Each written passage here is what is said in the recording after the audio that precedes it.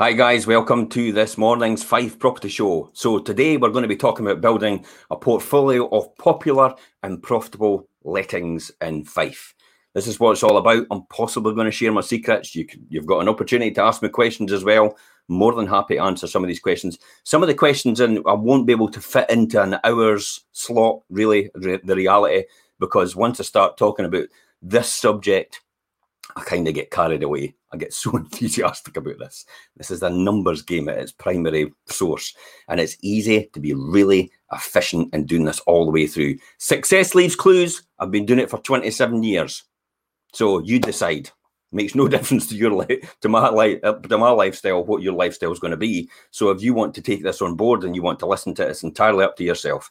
Okay, guys, I've got today's guests. We've got Richard Cook, who's the lettings director. Morning, Jim. Hiya, how are you, Richard? I'm good this morning. Excited for this. Should be good stuff. Put on the spot. Yeah. I'm nervous. But hey ho, here we go. And Karen Marshall, letting agent. So Karen, how are you today? I'm good, thank you. How are you? Absolutely fantastic. On cloud nine just now. So let's kick this off then. So do you think it's impossible to be popular and profitable as a landlord? Perhaps you feel that one cancels out the other and it's a choice between hard-nosed business and being nice, and that the two are fundamentally incompatible with each other. Well, you wouldn't be alone with your view, but it's perfectly possible to have a successful rental portfolio that's a commercial success while being on excellent terms with your tenants. Questioning how your rental properties could be popular can help you increase your returns by owning a collection of in-demand houses that people really want to live in. Over the years, I've had occupancy rates of 99.9%. I've even had one property where I've had 120% occupancy rate. Work that one out. But I knew the formula how to do that. Okay, so growing your rental portfolio can provide you with a secure financial future and provide many people with a wonderful home. I mean, that's the key here. You are providing a home, you're providing a service. This is not about making money to a degree. It's primary about providing a first-class service and a first-class property. The money is incidental to how you do things, and it flows as a natural result of what you're doing. So put the people before the pound, if that makes sense. Now, a lot of property investors out there will teach an entirely different strategy, but this is how I've been so successful over the years. The people come first, the pound comes second, and it flows as a natural result of looking after people. So whether you're an experienced landlord looking to expand your portfolio or you're looking for your first buy-to-let investment, this week's show is exactly for you. We work with many landlords in the rental properties in Fife, some who have helped grow their portfolios and some who are just really starting out. So whatever stage you're at, you're welcome to get in touch with us throughout the process. This is why Richard, this is why Karen's on. They're part of my fundamental team, and then we'll talk about areas of focus. So we're going to talk about focus in finance. We're also going to talk about knowing your stuff, knowing exactly what you think and where to focus on. We're going to talk about cash is king. We're also going to talk about popularity wins, and then also find a carer. So this is all quite interesting subjects, but we'll be able to cover these quite naturally in this process. Morning, Jordan. How are you? Morning, Jimmy. Thanks for watching. And morning, James. Welcome aboard. James is a good property investor, looks after his tenants a lot well, and concentrates, I think, in the Glenrothes area. You can maybe correct me about that, James. So let's talk about, first of all, about focus and finance. So it's sensible to decide which part of the rental market you want to focus on. If you're looking to rent to families, do some research around the best local schools. Offering a home in a catchment area with an outstanding rated school can give you plenty of demand as diligent parents move heaven and earth to get their children the best education. I mean, we've seen that, Richard, in St Andrews, haven't we? You know, that's all about the university, isn't it? Yeah, of course, yeah. And it is definitely about obviously having a target audience of tenants, whether it be working professionals or whether it's families, and finding a property in that right area where it's going to facilitate them and the needs. And like I say, obviously finding that balance between the tenant and the property, and things like obviously St Andrews are perfect for the university. It's a case of catering yourself to which market you're after. But fundamentally for myself, I mean, I've not really thought about anything. One thing I don't do is student lets. Another thing I don't do and I stay away from is serviced accommodation holiday lets. Yeah. I do not do any of these at all. I concentrate on core buy-to-let residential. I eat, sleep, and breathe it. That's all I care about. I'm not interested in student lets. I'm not interested in shiny penny. I'm not interested in Bitcoin. It's a gamble. Anyway, maybe Tesla wants to invest in it, but I'm certainly not going near it. Anyway, or do you want young professionals? In which case, you'll need a good transportation connections nearby with the places to enjoy the neighbourhood. An excellent local coffee shop, pub, Sunday roasts, a great selection of ales, and weekend breakfast spots are all high on the lifestyle criteria of busy singles and couples. Whichever market you like to explore, check out the demand with local letting agents and which types of rental property have the continuous shortage. That's the key here, to watch out for the ones that have a continuous shortage, because you've obviously got a lot more people chasing. You've got higher demand for a property, and it's trying to assess that. Okay, so where can you find these homes in the neighbourhood, and what's a good target? Even though it's tempting to rush out and view potential properties, having your finance in place will first give you the confidence in knowing exactly what you can afford and how to help you move on and to your opportunity quickly. So, I mean, the key here is, for yourself, Richard, what areas in Fife are the best areas to focus on? Yeah, I think at the moment, obviously, there are certain areas that stick out to me, and it is easy for landlords and new investors just to think, oh, I'll purchase a property somewhere, stick a tenant in it, but you really need to do your research and speak to agents that know the areas and are on the ground and know where there's a shortage of certain properties and what's in demand.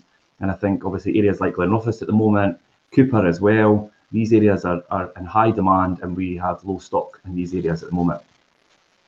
East Nuke particularly as well, isn't it? Yeah, East Nuke as well. Sorry, yeah, but I mean, East Nuke actually, that should have been top of my list, to be fair. But and then areas like Cooper are great for working professionals, the commuter links and things as well. Areas like Glenrothes are good with schools, and then St Andrews as well, obviously with Madras and things. But then, how does anybody assess exactly? I mean, I think about it now, and I go back to when I first started. So the first thing I did was I didn't actually buy anything. I just put an advert on a paper. And actually just tested the market.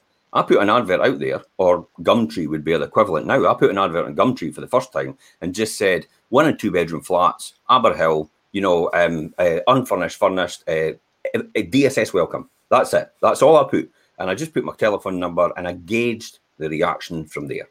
And that then let me work out exactly. So when people started phoning, I then started to say, okay, so, what rent level? And then I worked out the rent level at the time was 280 per calendar month for a 1 bedroom.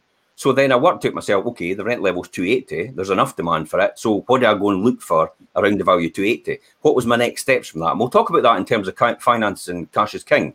But ultimately, what about things like, let's talk about areas. I mean, what type of properties would you go for then? What's the most popular properties? At the moment, you're looking at 3 bedrooms or 2 and 3 bedrooms, semi-detached terrace houses are quite popular at the moment. Yeah. We've got a big shortage of that and a high demand in Glenrothes area. And there's a few properties at the moment where I've got investors looking and picking up these types of properties in that area because they know they're in high demand. And they give you quite a good return as well. You're picking them up at a good price point in Glenrothes, and you're also getting a good rental value at the moment as well because of the increased demand. Yeah. So what primarily would anybody go for if they were looking for? If you were your first time buy, what would you go for? I would probably recommend at the moment a 3 bedroom terraced or semi-detached house. And why would that be the case? Well, I think the family setup you've got, or even the extra room if it is working professionals, I think they've got extra room if they're working from home, which is a big thing now. And again, obviously young families, 3 bedrooms, and these areas obviously are good links with schools and transport links and things as well. Yeah. Ultimately, I mean, that's what it comes down to, really, doesn't it? Okay, so let's look at some numbers then, because we talk about finance in there and focus on finance. So we'll just quickly look at some of the products that are available in the market with the Mortgage Works is probably the exact one I would be looking for just now. So I'm just going to share my screen on the Mortgage Works by the beauty of technology. And we'll look at the Mortgage Works. Can everybody see that okay, the Mortgage Works? Yeah, I can see that. Perfect. Okay, so there's the Mortgage Works. I mean, there's a typical buy-to-let, isn't it? So typical product finder on the Mortgage Works, buy-to-let. You do have there as well, you have buy-to-let large portfolios, let to buy, limited company buy-to-let. I'm going to choose limited company buy-to-let. You can see clearly there on a normal buy-to-let mortgage, which is in your personal name. Now, there's reasons that you sometimes won't do it in your personal name. If you're a higher rate taxpayer, if you're doing a lot of interest-only mortgages, you might not want to do that. There's reasons behind that. I can't go into full details, but I'll maybe do another show on this, or I'll maybe do a session on this. But you can see there, we've got deals at, arrangement fee is £2,000 a 2 year, and it's 1.59% interest only, 65% loan to value. That's, in other words, you'll get 65% of the property or the value paid for by the bank. They'll give you the lending on that. 75% as well at 2% and 1.64. We'll quickly jump on to limited companies as well. So if I jump onto limited companies, see, limited companies are a bit of a ruse because they obviously jump up in value. I'll just do a wee quick refresh on that. So product finder, limited company buy to let, and see where it takes us with that. Search by client type. Okay, so see that with limited companies, 75% loan to value, 2,000 fee, and 3.19. Now this is the range I'm going to use just now today to talk about any calculations when I show you my spreadsheets. There is other ones there with a lower finance rate of £1,000 arrangement fee, 3.49, 75% loan to value in limited company. And as you go up, you've got 5-year deals at 3.74, 75%, and £1,000 down as well. So that tends to be where we are in terms of the finance. Okay, so finance is key here when we talk about that, and I'll bring you on to that next. So I think the most important point here is talk to an experienced mortgage broker. Really, that's what it comes down to. What's your thoughts? Yeah, is that the best advice, Karen? Yeah, definitely. I think you need to know where you stand before you start delving into things. Like, especially you need to make sure your finances are in place, so you're going in on the best foot and not taking something on that's going to be over your head, basically. Yeah, I mean, ultimately that's it. And we have the right people with the right team because I've been using them myself. So I've put them through the mill a bit. You know how perfectionist I am? I'll have to have every single thing in a row in order to know that the result is going to be what I expected when I started the journey in the beginning, if that makes sense. Yeah. So I've been putting them through the mill. I've been putting my mortgage broker through the mill for 2 years. And I said to him, at some point in time, you're going to have to get paid for this. And he says, get what he says to me. And I didn't care if it's an insult or no. He says, you've got to kiss enough frogs to get your prince. What? Am I a frog? And that's exactly it. He says, didn't worry about it, Jim. I'm okay with it. At some point in time, we will do business together. But that's the key here. Is to make sure you know the result before you start the journey. And this is the process we do all the time, or I do all the time. And I teach other people to do that as well. So you'll find a mortgage broker invaluable in sifting through all the various lending criteria. So you don't have to spend time trawling Google or comparison sites. I mean, there's also BM Solutions, which is the Birmingham Midshires, which is owned by the Royal Bank of Scotland. Or maybe the Bank of Scotland now. I'm not sure who took over who. And the Mortgage Works is owned by the Nationwide. That's just been me being geeky as usual because I get business orientated and find out who owns what. I tell you what, though, this is an interesting one about who owns what. Before you take your advice off someone and you listen to them, even me included, do your research on that person first. The amount of times that people have come to me and said they are gurus at what they're doing and they know what they're doing, and then I look at their company accounts, because you can see their public records on limited companies on the company's house. You look at their company accounts, and effectively, excuse my French, they've not got a pot to piss in. Why would I be taking advice off of somebody like that? I know what to do, and I know how to do it. And it's like, but you're broke. You how could you teach me? I could maybe pick up some wee finite bits that you picked up of somebody else that's been more successful than you, but you can't teach me anything, really, if you're broke. That's really what it comes down to. Okay, so we're talking about finance. As well as mortgages, make sure you get money in place with associated cost of purchasing the property. We'll talk about that as well. Associated cost of purchasing the property, what would that be, Richard? Well, obviously, you've got your, if you've got a mortgage broker and things in place, you've got that in place. Then also solicitor fees for conveyancing, for purchasing properties as well. So you need to take all that into consideration and not just look at, obviously, your purchase price. Because there are additional costs that go with that.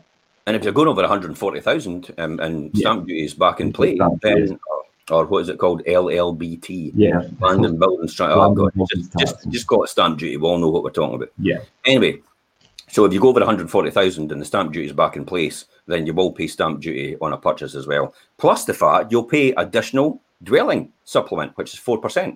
You'll pay that automatically. Staying home tax, a lot of people. And we'll factor that into my equation as well when we're talking about the numbers. As well as renovations you intend to carry out. I mean, that's an important one as well, the capital renovations. Never start a building project without having the cash to complete it. That's the key here. You need to have the cash. We'll maybe briefly touch on attracting finance. Because a lot of people start out and say, I've not got any money. You know, how do I start? Because everybody's running about going, oh, we can make tons of money by getting other people. And it's like, well, okay. I'll tell you, last night I heard it for the first time. You know, apologies, Glenn, but I'm going to say this. Glenn, actually, with his Ferraris and everything like that, he has been made bankrupt for the third time. Runs a property academy. Bankrupt for the third time. What can he teach you? Absolutely nothing. So third time, Glenn. Third time lucky? Afraid not. Okay, so that's the key as well, is listening to somebody that's got a tracker. Watch out for the people that have got the Ferraris, watch out for the people that have got the Bentleys, all the rest of it. It's look behind the curtain and find out exactly how these people tick. It takes me years to invest in someone with my time and effort to learn from them. It takes me years to think about who they are, what they do and how they do it in order to see if that's somebody I want to learn from. That's the key here as well. Okay, if you end up having to halt the works until you're in funds again, you could lose all your contractors as they head off to other jobs. So cash is king when it comes to that, and I'll talk about that as well. Leaving you with an empty property, no rent, and mortgage payments due. That's another one as well. I mean, voids. Yeah, you'll have a void period. You've got the mortgage payments. You'll get hit for council tax after a period of exemption as well if the property's sitting too long. So you really need to have your ducks in a row and your finances sorted out, so that you know, I've got money here to do X, Y, and Z that needs to be done in the property to get turned around and on the market as quick as possible. I see Stephen's asking, how much should I keep in a maintenance fund? Yeah, thanks for asking, Stephen. Well, we'll come to that, by the way, if you could just put that on hold just now. And Jordan says, yep, he's absolutely skint. Don't wait to attract finance, Jordan. Don't worry about it. I can't cover everything in here. You've got to realise that. If anybody wants me to run a session later on, please feel free to say, can you run a session later on? And if I've got enough demand, I'll probably do something. I'll put something together, and then we'll take it from there. Other than that, this is probably the one and only time you'll ever get access to what I'm about to say. Most people will sit down with me on a one-to-one basis as we talk individually, and I talk about their strategy and what they want to achieve, and then I show them how to get it. And then they go, oh my God, I didn't realise you could do that. It's amazing the amount of times I hear that. Because this is a classic. Everybody goes away and they think they should buy the biggest property possible, and they think they should buy it in wonderful areas. Like, I've got to say St Andrews. You know, a lot of people say they could, I need to buy one in St Andrews. And I'm like, why on earth would you want to buy in St Andrews and tile your capital up? That's crazy. You could leverage your income a lot more by investing in other areas across Fife. I'm only going to talk about Fife, because the reason for me is my strategy works on the principle that I'm in traveling distance of everything that I've invested in. That's the key here. I do not run away to other ends of the country to invest in property, which is, that's a complete waste of time if you're doing this efficiently. And I'll talk about how to do things efficiently as well, how to make offers efficiently, how to make offers and get them accepted without actually walking in the door. Maybe that's for another session. And how to get money off a property before you've even walked in the door as well. Yeah. Maybe that's for another session. Anyway, so the key here is, we've kind of exhausted the thing on focus and finance just now, yeah? Yeah. Probably the main details, yeah. Okay. Well, what to cover, So I think the one as well is know your stuff. I mean, know your stuff is key here. Whether you're handling all the management yourself or employing a managing agent, this is key here as well. You're either an investor or you're a landlord. Pick one, I would say, and there's pros and cons to each, and we'll just talk about them now. Okay, you're managing them yourself or a managing agent. Keep your portfolio in a single area, and neighbouring postcodes make life much easier. Increase your local knowledge, and your familiarity can save you hours of research on local property prices, protecting you from misinformation and being overly hopeful. Managing a portfolio also requires a trusted circle of reliable contractors who can leap to your aid when an emergency hits, and keeping your portfolio close together will save you hunting for contractors in multiple locations. Isn't that right, Karen? Trusted contractors, it's a big, big thing, isn't it? It's definitely, if you've got a tenant that's got something broken down, like their boiler stopped working in winter, you need a contractor that you trust that can get there quickly to help them, or you're going to have an unhappy tenant. That's it ultimately, and it takes you. And we're still working on that just now, aren't we? You know, this is. I mean, it's something that will always continue to grow. Like as our portfolio properties grow, we're always going to need more contractors to take on because we've got the demand there for them. It's really, and it's testing them and testing them and testing them. And I do put my hand up to this. I take the hit most of the time for a bad contractor, because we'll start somebody out for the first time on one of my properties before we actually introduce them to anyone else's properties in our portfolio that we'll manage for other landlords. You know, that's the key here. I would hate for anybody to be affected financially as a result of my poor decision making. So that's why they're all tested on me first before they actually get rolled out to anybody else. So if they are not that good, you know, some contractors can blow their mouth off all the time, but the reality is you eventually find the good ones. You make sure you pay them well. You make sure they pay them on time every time. They are not in business to be a credit controller. They're not there to chase you continuously for money. So that's a key point as well. It's paying your contractors on time every time. If they do a good job, I mean, I just had somebody that they know, Jeff, actually fitted a kitchen for me, and he's done everything. And he says, I'm just about to submit the bill. Who has submitted it? Chuck it into me, Jeff. I says, I'll hate it. We'll either have to go around and inspect the property just to see if everything's all right. We'll phone the tenant, or, well, you could send photographs into me of the whole job. Entirely up to yourself. Either way, I will pay you like that. And that's the key as well about building cash and being profitable in what you're doing. You're not being profitable so you can go and run out and buy a Ferrari. Maybe you could do that later on with a lot of properties. But the key here is to be profitable. So when you have to dip your hand in your pocket for a new kitchen, a new heating system, a new roof, a new bathroom, new double glazing, anything like that, you've got the cash to do it. That's why you need to be profitable in what you're doing. But maybe I just think a different way. 27 years, success leaves clues, as Stephen Brown says. Stephen, I think you're watching. Imagine needing 5 different groups of contractors for your 5 rental properties in 5 cities, trying to deal with that. I mean, that's why you would keep everything in one location, wouldn't it? Yeah.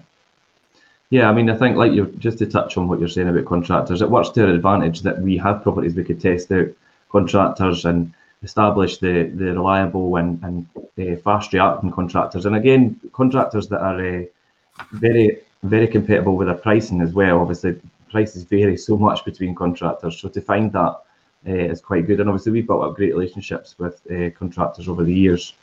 So yeah, that does work to our advantage that we could do that. And obviously, our contractors list is quite expansive now, but that's took a lot of years to build. Yeah, I noticed David actually said service contract with the Scottish gas boilers. Yeah, absolutely, David. For some people with 1 or 2 properties, they like the idea of the service contract. For somebody like myself, I actually just take the risk. You know, the reality is, for the amount of properties I've got and the amount of money I pay on service contracts, then I just take the risk that a boiler will break and I'll just replace it straight away. If my insurance excess as well, because I've got so many properties, is like the insurance I run is just if the house burns down. You know, I've got £1,000 excess on it because I don't see the point of having £250 because my insurance will go sky high as a result, and I offset in different ways. You know, so it's risk reward in terms of how you're investing, in terms of how you do that. But it depends on what strategy. It depends on what you've got. I mean, I can't talk about anybody personally, but that's why I don't use service contracts. That's why I have a high insurance limit as well. Obviously to minimise all these costs to me, which are normal overheads and normal run costs. And again, I'll show you and I'll factor that into my cash flow forecast as well and show you that on a day-to-day basis. Karen, you were going to say something there. It was just key point as well about contractors is building that trust up with them, just so, like I said, you've got them there that they can, if something goes wrong, you can go out. Or like people have lives, so if you've got a tenant that's out at work, you know they can leave for the contractor to go in and you can trust them to be in that property. The only thing I would say with service contracts to watch out is sometimes you're paying per month and you also have to pay for them to go out to the property. So sometimes it swings and roundabouts, sometimes it'll work out well for you, and other times you're taking a hit on it. So my advice is do your research on what you're getting for your service contract. Well, that's a cheeky one, eh? You know, It's like, wait a minute, I thought I was just paying an insurance policy for every month. And then all of a sudden you're going to charge me. It's like, that's the small print, isn't it? And what we find with service and home care packages and things like British Gas and things are good for certain individuals. People like yourself, Jim, with bigger portfolios, it doesn't really add up. But also, they also assumed that the gas safety records included with that. And it turns out it's not, it's a service check. And a service check is entirely different to a safety check. And some people don't realise the difference in that. Or maybe novice landlords and things don't realise there is a difference and it needs to be a safety check, and they think it's included in their home care. It's good advice, because at the end of the day, every penny is a prisoner. You know, because, and I don't say that, again, I come back to saying every penny is a prisoner, because in case you need to put it into a kitchen, in case you need to put it into a bathroom, in case you need to put it into something else for the property, I would rather actually have it aside in order to do that. You know, when other things as well, when I get a wrangle with somebody about not being able to pay their rent, or they deliberately not pay their rent, it's like, well, the only person losing out is the next person that will put that into a kitchen. It's not going to affect my lifestyle, because I take a fixed amount of my business every day or every month as an employee. That's it. That's a discipline I do. I just take a normal salary or normal agent fee out of my portfolio, and that's all I live on. I don't throw caution to the wind and, you know, hey, I'm going to get a Bentley or or an Aston Martin. If that's the type of person you are and you've only got a few properties, then you're on a loser straight away. But I'll talk about that. I'll talk about that and what I've read over the years as well, because I've got quite a lot of books sitting around me. And I'll talk about that as well. So if you're using a managing agent, the whole point is to give yourself less work. The fewer points of contact, the easier it is for you to talk about your portfolio and closer relationship, resulting in more opportunities around to get. And landlords who want to sell often speak to the managing agent first to see if they know another landlord who will buy the property without the hassle of going to open market and frightening away the tenants. We have people like that.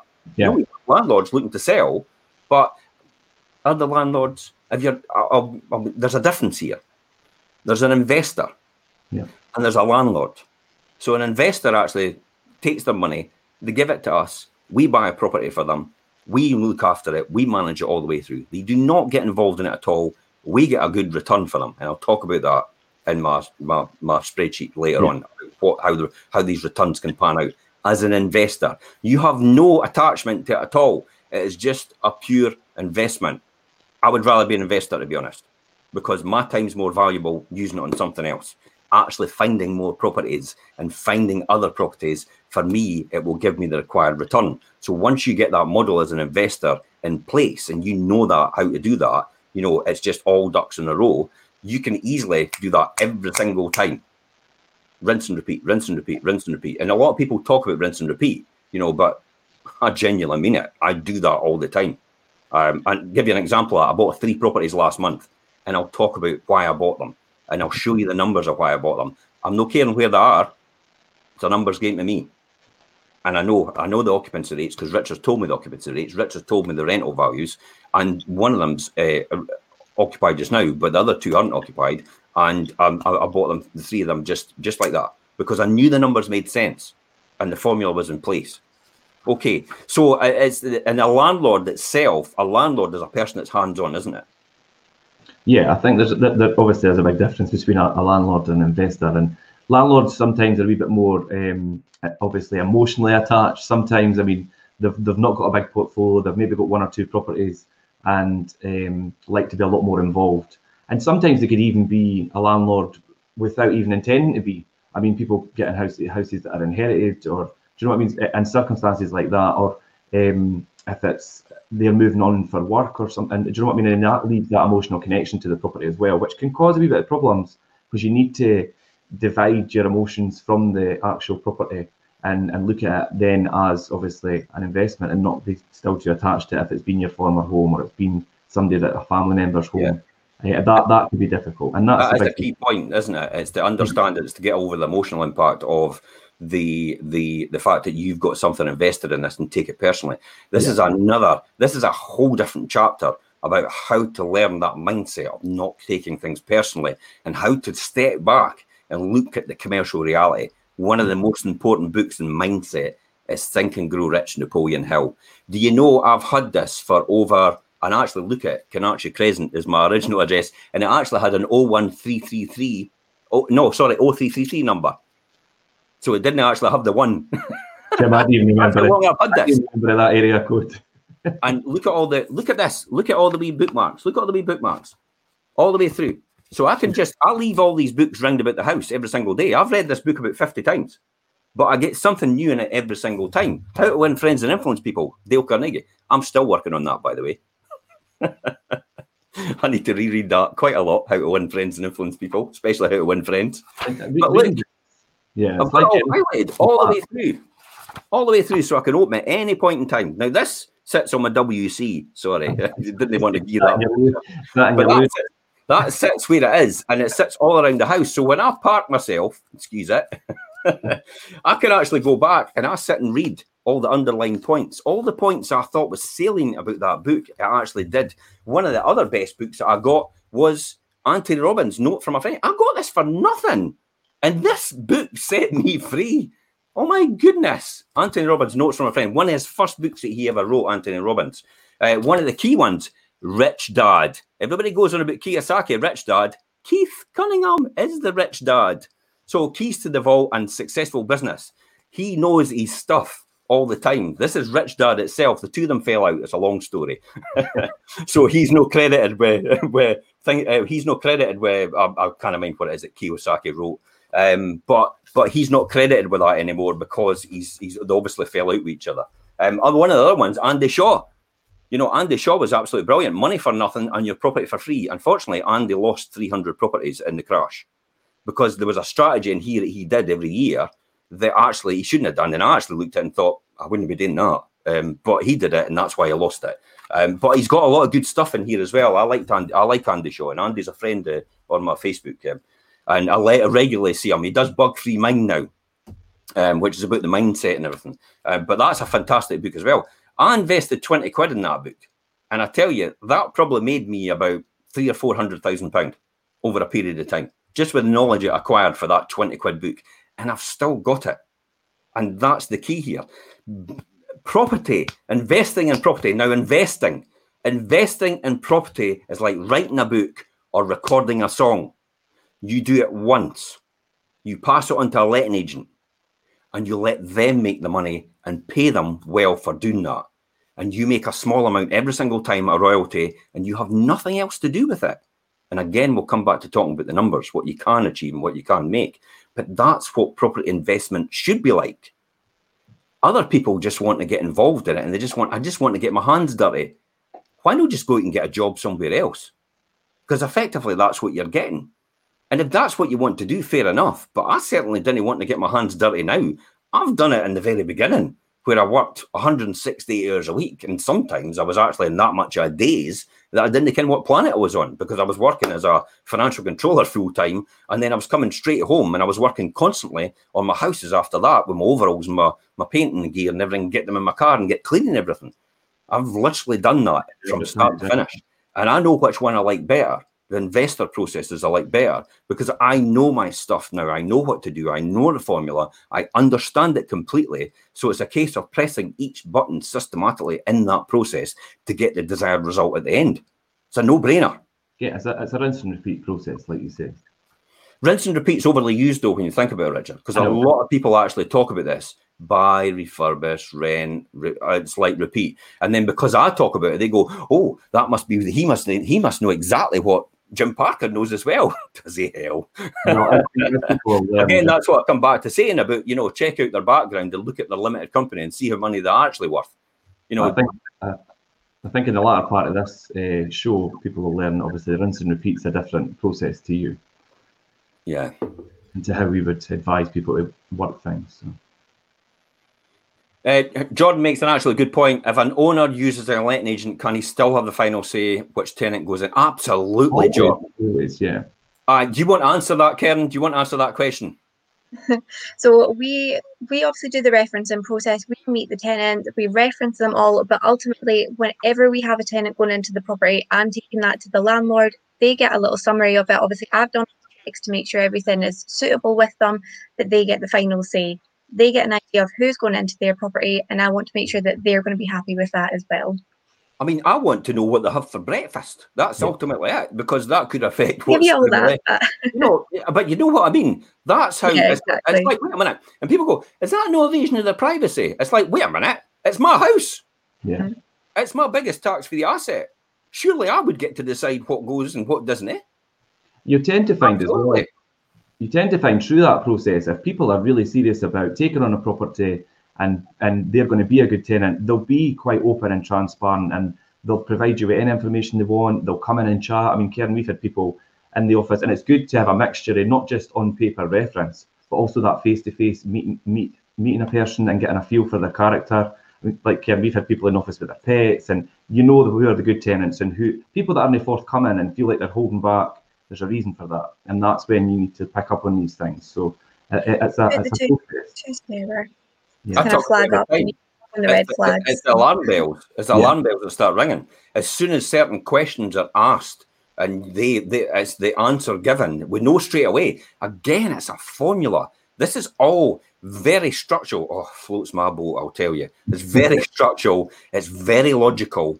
It can't go any different. There is only certain answers certain people can give in certain situations. And if you don't give that right answer, we know straight away there's something up. We know the next question to ask after that and after that and after that. I have clinically put this system together over the years to make that happen so we don't get caught out because of all the mistakes I've made and possibly the hundreds of thousands of pounds I have lost personally in order to prove this system. But I'm one for proving things all the time because I'm happy doing that, because I love to get the right answer right so I can keep going and keep going and keep going. Because it's like training for the first time. When you go out and train to run a 5K, you didn't get off you go out and train to run a marathon. You didn't get off your couch straight away and go, I'm off to run a marathon. No. You go, I tell you what, I'll get off my couch and I'll do some walking for 5K every day and I'll work out for there and then I'll do some running and then I'll build up to 5K and then once I've got 5K, I'll build up to 10K, I'll build up to 15K, I'll build up to 20K, I'll build up to the half marathon, I'll build up to a marathon and then I'm there. That's it. But you had to start and you have to practice. But I've done all the practice. I've spent all the money. Yeah. This is the formula. And really, that's what we do and that's how we do it. That's why we're so clinical and logical in our processes. Yeah, definitely. Anyway. It comes back to the due diligence in the first instance. And a big part of a successful tenancy is having the right tenant in the first place and keeping that relationship and keeping them happy throughout the tenancy. We talk about cash is king. Yeah. We're running out soon. Yeah. We'll need to get, again, as I said, guys, if you want more of this, please feel free to just say in the comments and I'll talk about it. So you've picked a couple of properties, Richard, to prime examples of what could be possible. I'll share them just now and just talk us through them. Yeah, I mean, this one in Ralston Court, now, through the grapevine, obviously this is on with another agent, but I'm aware of obviously the good buy-to-let opportunities in areas. I keep an eye on that and keep my thumb on things to make sure I could then obviously pass these on to potential investors. Ralston's in quite a good area, brilliant buy-to-let area. This property is in good condition. It's not a previous let, so obviously you would need to do things like the electrics and etc. But 3-bedroom end terrace property in Glenrothes, you're going to have a rental return of about £600 a month for a 3-bedroom now. This one's had a lot of interest, as I've heard through the grapevine. I actually believe it's probably going to a closing, but just as an example, is a good, and it's a lot of investors who I know that have been putting in offers for it. So definitely a good example of a buy-to-let investment in the Glenrothes area. Like I say, £600 per calendar month. Okay, easily. So let's show another one. If I can, with the beauty of technology, the Annandale Gardens. Yeah, Annandale. Kevin, this is similar to the one that we've got coming on the market. We've got one. I think it's just in the next row, as part of one of my new investors' portfolios, the stuff that's coming on. So I thought this was a good example as well. Again, on the market, price point about the 78. Again, 3-bedroom, you're around about the 600 mark. Perfect family home. It's Annandale is right next to local amenities. The school's just up the road. So this is a perfect example of a buy-to-let investment for family. Yeah, James says flat roofs put me off, but I mean, to be honest, flat roofs actually get you a cheaper price. Yeah, and believe it or not, it's the same rent return. So flat roofs are a cheaper price. It's a different type of build. It's fine, but it actually gives you the same amount as a 3-bedroom somewhere else would give you, doesn't it? Yeah, it gives you the same amount of rent as a conventional build property. I know the flat roofs put people off. I think as long as it's in decent condition and it's not obviously in a state of repair, then you're fine. And like you say, there's still good sized properties in. There's a lot of these builds in Glenrothes. So why would we be talking about other agents' properties? Because wait a minute, we're not selling our own. But the reality is, I mean, they're still good buy-to-let investments, and I'm not going to promote them to investors just because. Absolutely, that's the key here. I mean, at the end of the day, we're no bothered where the property comes from, as long as the numbers make sense for you and as long as the strategy is right for you personally. We'll endorse anything and everything. So let's get to the nitty-gritty and talk about cash is king. Cash flow is the most important thing in any business, and the lack of it causes many companies to fail. If your rental property becomes a monthly drain in your finances, the entire experience of being a landlord will be tainted by money concerns. Most landlords become fixated on capital growth. No, don't get fixated on capital growth. Forgetting about the yield. And listen, if anybody talks to you about gross yield and they're using a mortgage, they're talking shite. Let's be honest. Aye. Because gross yield and a mortgage don't actually compute. Gross yield's only important if you're actually paying cash for a property. If you're a cash, yeah. Yeah. It's if you're using a mortgage, and basically it's net yield, bottom line, net margin you're looking at. If you want to secure your financial future for yourself, then clearly the value of your property is a factor, but it's largely out of your control, remember. Your rental yield is a vital component of sustainable lettings portfolio. That's net yield, remember, if you're using mortgages, and will help you build an emergency fund for unexpected problems and regular maintenance. Exactly what I spoke about. It's actually having that money aside to do that. It's not about having the money aside to go and buy yourself a fancy car or a bigger house or anything like that. That can come with the normal day-to-day stuff later on. And you will be able to do that, but don't run out and buy that Ferrari yet. Imagine having it to dip into your own pockets for every issue or repair. It's amazing the amount of people that actually say that to me. It's like, if the mortgage can just cover the rent or the rent cover the mortgage. And I'm like, oh my God, you shouldn't be in buy-to-let. Your tenant is going to suffer as a result of your thinking. Because the reality is, your mortgage, your rent is never going to just cover your mortgage, because you have to pay tax if it's a capital repayment mortgage, because that's where most people say that. So you'll still be faced with a tax bill, even though your mortgage is the same value as your rent. Work that one out. But I could tell anybody about that if they want to ask about that later. Okay, so let's look at some numbers. A property's rental income must cover of its monthly outgoings and leave you enough profit or cash to reinvest in building the wealth. This is probably something I've learned over the years from my experience in industry as a financial controller. This is all about margin. This is all about profitability. This is all about occupancy rate. This is cash is king. Turnover is vanity, profit is sanity, and cash flow is king here. There's no money there's no profit until there's money in the bank. That's what it comes down to.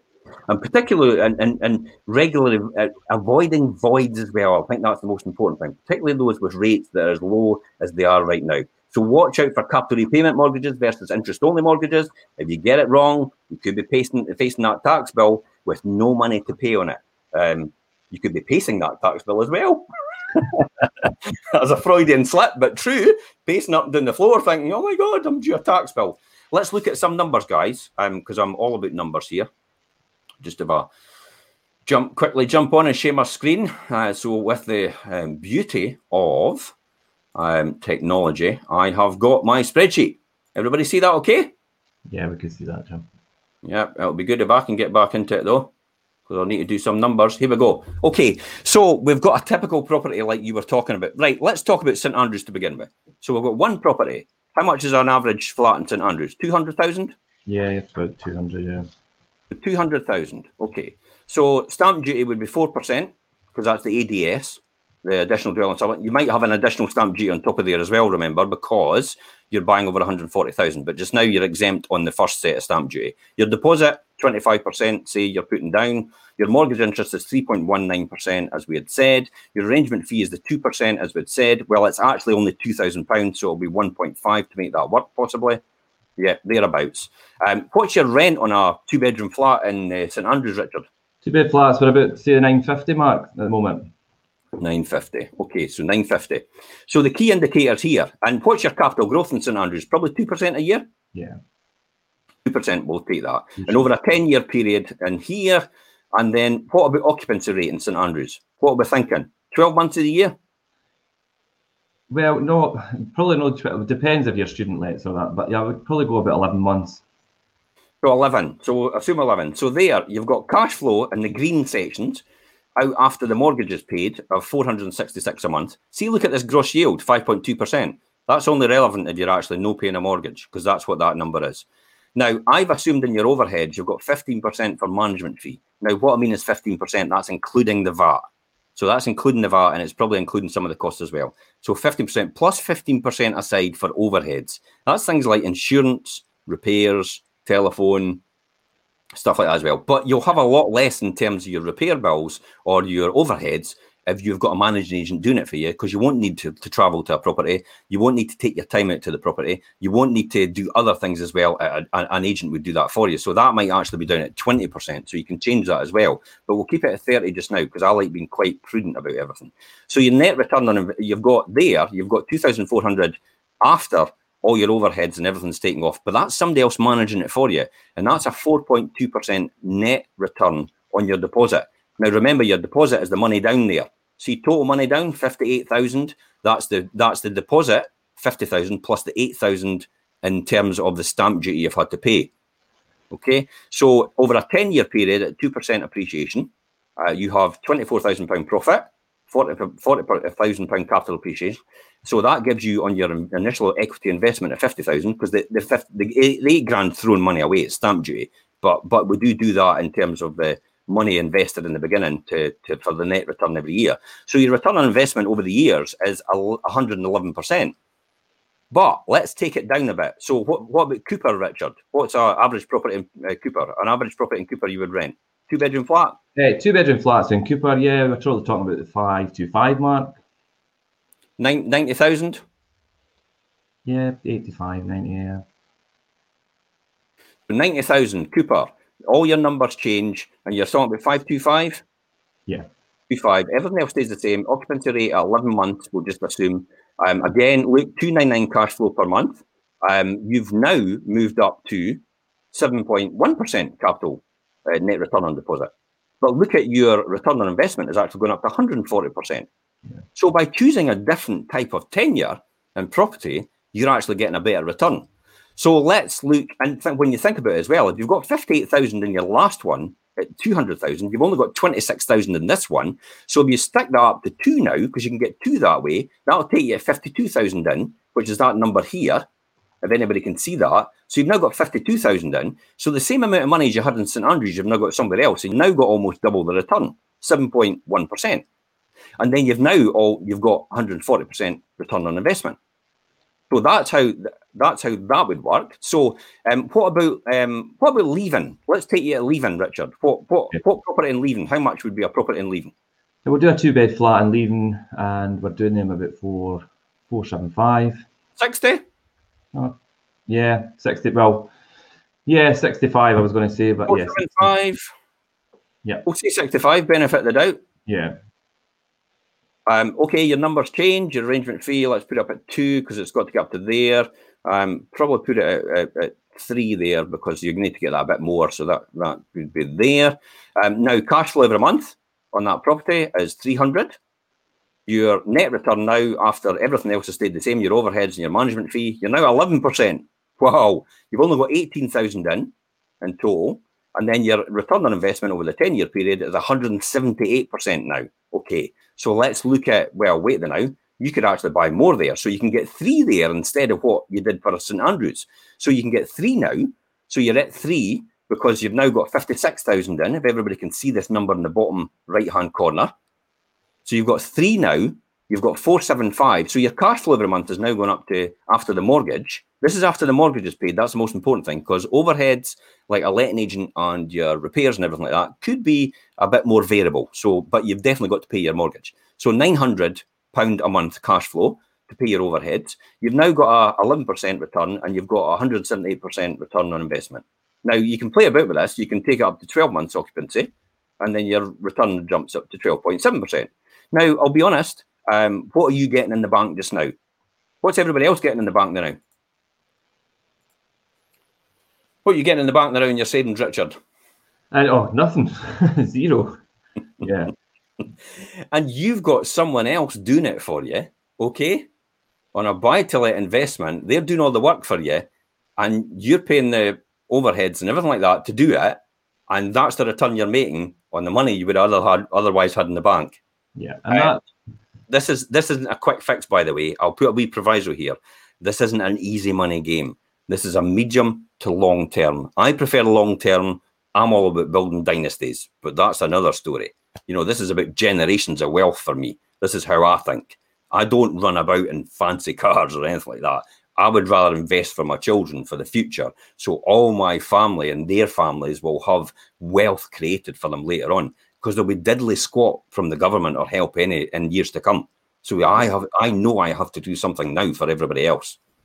I see that a lot where I've got investors and things, and people that come to me, they've got money in the bank, they're retired, the money's not doing anything in the bank. They want to kind of grow that, like you say, for leaving behind for kids and things as well.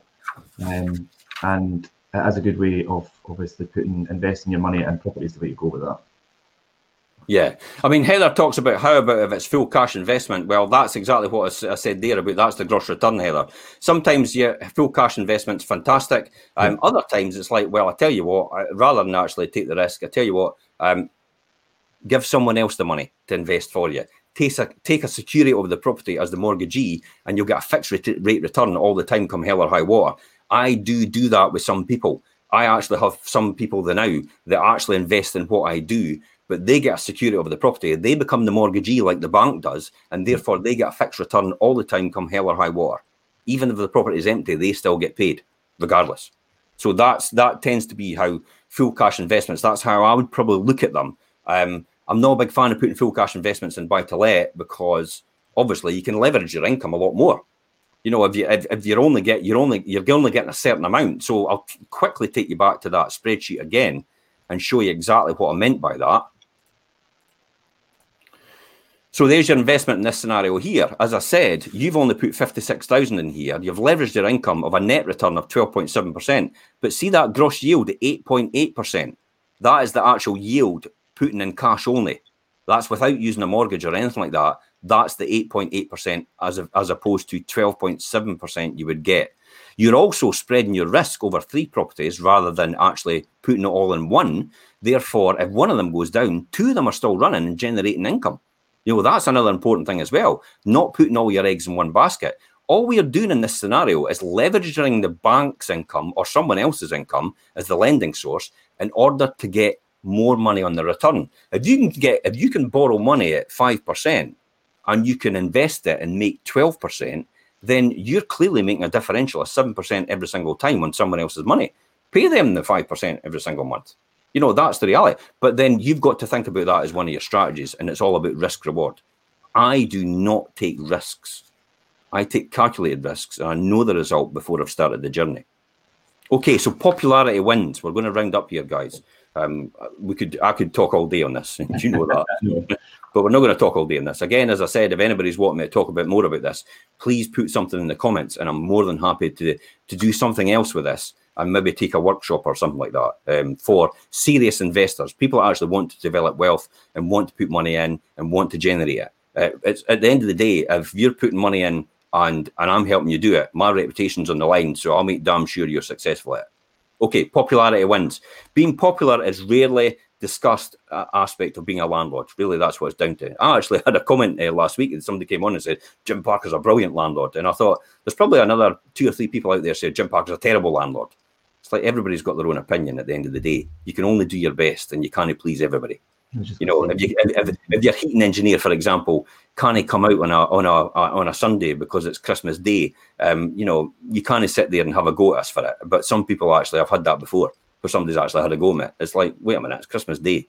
It's like, do you want that? And I've actually appeared at somebody's property on Christmas Day to sort something, and they've said to me, and how's your day going so far? Well, what do you think? I'm here because of a mistake you've made. Anyway, that's another story. That's another thing as well. That's why all the books help you. I mean, things like Feel the Fear and Do It Anyway are really important. Susan Jeffers. Things like Success Principles as well. Success Principles by Jack Canfield that I'm actually doing an episode on. So Feel the Fear, I've done actually a 40 series episode on our YouTube channel. Jack Canfield, I'm up to episode 53 of the Success Principles as well. And it's talking about my personal journey and also the book as well. And going through these. And this is all about a millionaire mindset. Again, another investment YouTube channel we've got. Millionaire Mindset is actually on our channel, and it's a 40 episode series that will tell you about my property journey, my first 40 properties. That'll give you an idea about how many properties I've got. And then also investment strategies as well. So investment strategies, Millionaire Mindset, all in there for free. You can listen to them. You can learn from them. You can learn all my mistakes. I would rather sit and watch somebody make the mistake and say, I'm not going to do that, than actually go, I tell you what, I'm going to do the mistake myself and I'm going to take the financial penalty for it and I'm going to take the loss for it. No, I'll just watch somebody else and watch them to make the mistake and learn from their lessons and then implement that into what I should be doing, or not implement that because that's the mistake. So that's the thing that I would stick to the best. Success leaves clues, remember. Listen to the people that know what they're talking about. I've got two people very versed on here that know this market inside out, and they are completely disciplined because I do run a tight ship, don't I, guys? You do, but it's for good reason, obviously. I'm a bit of Gordon Ramsay. You could be at times, yeah. Yeah. But then, that's the reality. At the end of the day, we're using people's, I was going to say, playing with my money. It's my money I play with. But we're using people's money, investing people's money and telling them the right strategies to do to get the right returns. Hence the reason why we're now letting Agent of the Year. I think it's 10th time. There's no surprise there. Again, success leaves clues. Yeah, 10 years in a row, second in Scotland. So being popular landlord is much easier than being unpopular one. The more reliable you are, the more comfortable, more experienced. And this is what we do, is being there to service somebody when you need them. This is all about looking after your tenants, making sure they're looked after, making sure they've got the best of everything. Because you make sure they look after, you get paid as a natural byproduct of what you're doing. If you don't look after your tenants, guess what? You're not getting paid. Yeah. And everybody else will tell them how bad you are as a landlord or as a letting agent. That's what it comes down to, reality. And it will spread like wildfire right throughout the process. And therefore, no one will come to you. That's why people will recommend us all the time to everybody else. And some tenants actually will only stay with us. Yeah, we have quite a lot of loyal tenants and things, but I mean, it only takes one person to feel disgruntled, and news travels fast, and it could really upset somebody's business, or even an individual landlord as themselves.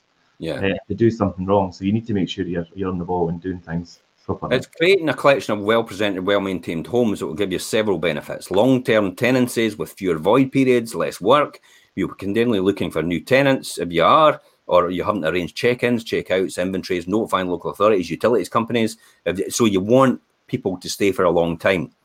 Local letting agents will love you and will take your letting your property with genuine and profound enthusiasm, because you'll make life easier to find them when you find the perfect tenant. I mean, that's the reality. I mean, you guys are bound to like me, because every time you lift the phone and say, I need a new heating system, I go, aye, okay, then go ahead and do it.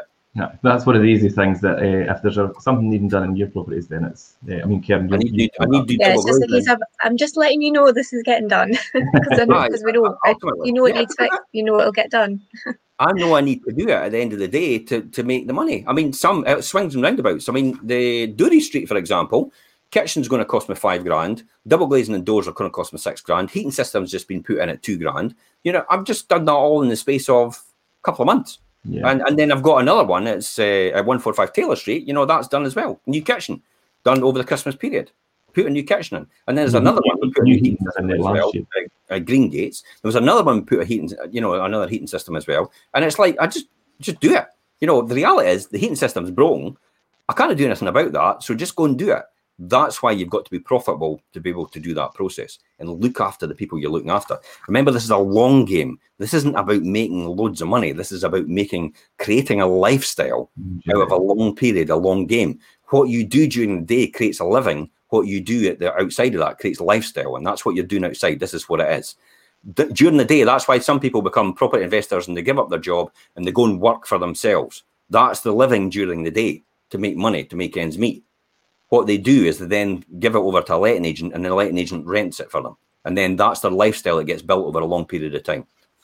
So all the details are in this post, guys. We're about at the hour, and I'm going to wrap up right now because I'm wanting to get this on Instagram. So final thoughts, Richard. You've got 20 seconds. Yeah, I just like we've been discussing, building a portfolio is such a big topic. There's so many aspects that we could discuss, and we probably will do further. But just make sure that you're methodical in your process and you speak to the right people about what you're doing and doing the right thing to build that portfolio properly. Perfect. Yeah, absolutely. And Karen, you probably agree with the same thing, yeah? Yep, just make sure you do your research and you know where you stand when you're going forward with it. Excellent, guys. Right, okay. There's also popularity wins. It's all on this link anyway, and there's also find a carer as well, which is if you don't want to manage everything yourself, speak to people like this. We are actually these carers. We actually care about what you're doing and what you're getting. Thanks very much, guys, for coming on the show, and thanks everybody for joining us and watching, and all the best. And I'll see you next week. Bye for now. Bye.